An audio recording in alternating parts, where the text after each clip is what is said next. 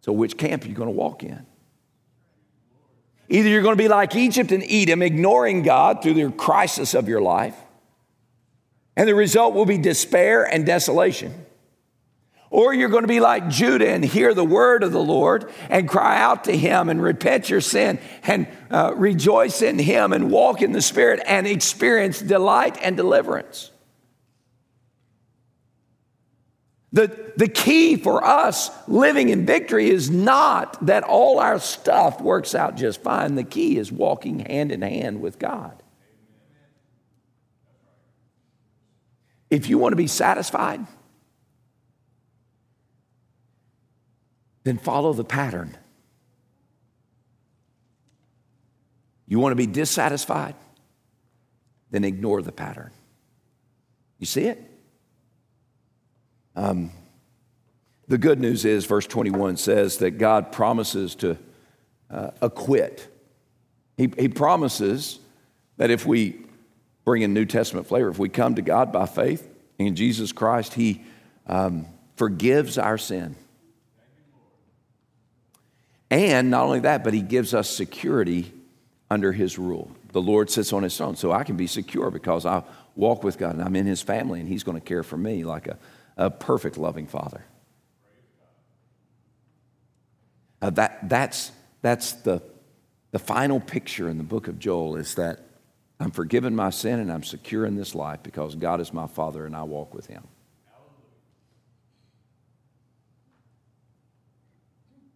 As we close, I'll close with this.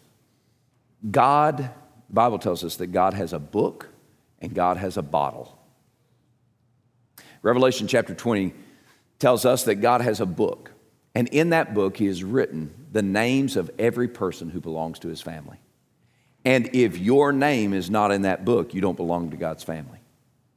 The only way to belong to God's family is to repent your sin, put your trust in Jesus as your only hope for rescue, that believing that Jesus is God's Son who died for your sin upon a cross as payment for your sin, and that he was raised from the dead to give you new life. That's the only way that you can be written in the Lamb's book of life in Revelation 20.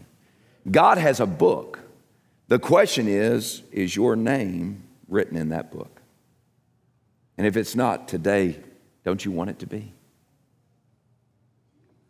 God has a book. I invite you today to come to Christ and trust him by faith so that your name can be written in the Lamb's book of life. God has a book, but God also has a bottle. In Psalm chapter 56, it tells us that God stores the tears of his family in this bottle and treasures them. The picture there is that every tear that his family cry, he cherishes. He shows compassion. He demonstrates love.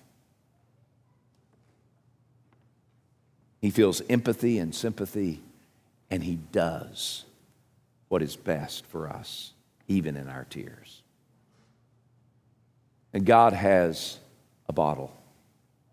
And your tears, if you're part of God's family, your tears are in that bottle, and he's named them and he knows them. And he's ready to help you navigate through them. So will you cry out to him today for him to comfort you? God has a book. Is your name written in it? If not, then place your faith in Jesus today. God has a bottle. Are your tears in it? If they are, then cry out to him and find his comfort. Would you bow your heads with me, please? These next few moments, I invite you to respond in one of two ways. If you're not part of God's family yet, if you're separated from God by your sin and you know it, and you long to become part of God's family, you desperately desire for your name to know without a shadow of a doubt that your name is written in God's book and that you are part of God's family, then I invite you to come to Christ by faith. What I mean by that is you see Jesus died on a cross for your sin to pay for your sin's debt. And that Jesus was raised from the dead to give you a new life and to bring you into God's family. And you long for that to be your personal reality, but you don't know that it is. If that's who you are, then in a moment when we stand to sing songs of praise to God, you come talk to one of these ministers, or at the end of the service, you can go to the Next Step station and say, I need to know if my name's written in the book, in God's book. If you're online, you can text Jesus to the number on the screen or email pastor@firstnorfolk.org. And just say, I need to make sure that my name's written in God's book. And we want to help you with that. The second part of the invitation is to those who know for sure that your name is written in God's book. You're part of God's family and you know that. But there is a hurt in your heart, a wound in your soul. There are circumstances beyond your control.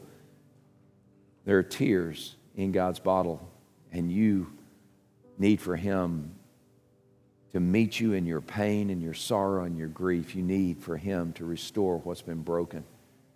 You need for Him to answer. So in these next few moments, this altar will be open for you to come and cry out to God. Our ministers will be available to pray over you and with you.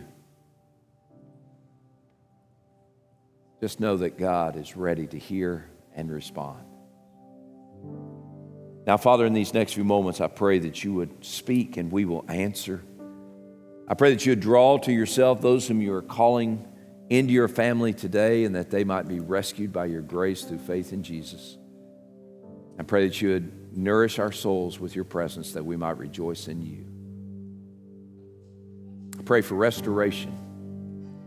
And it's in the name of Jesus we pray these things. Amen.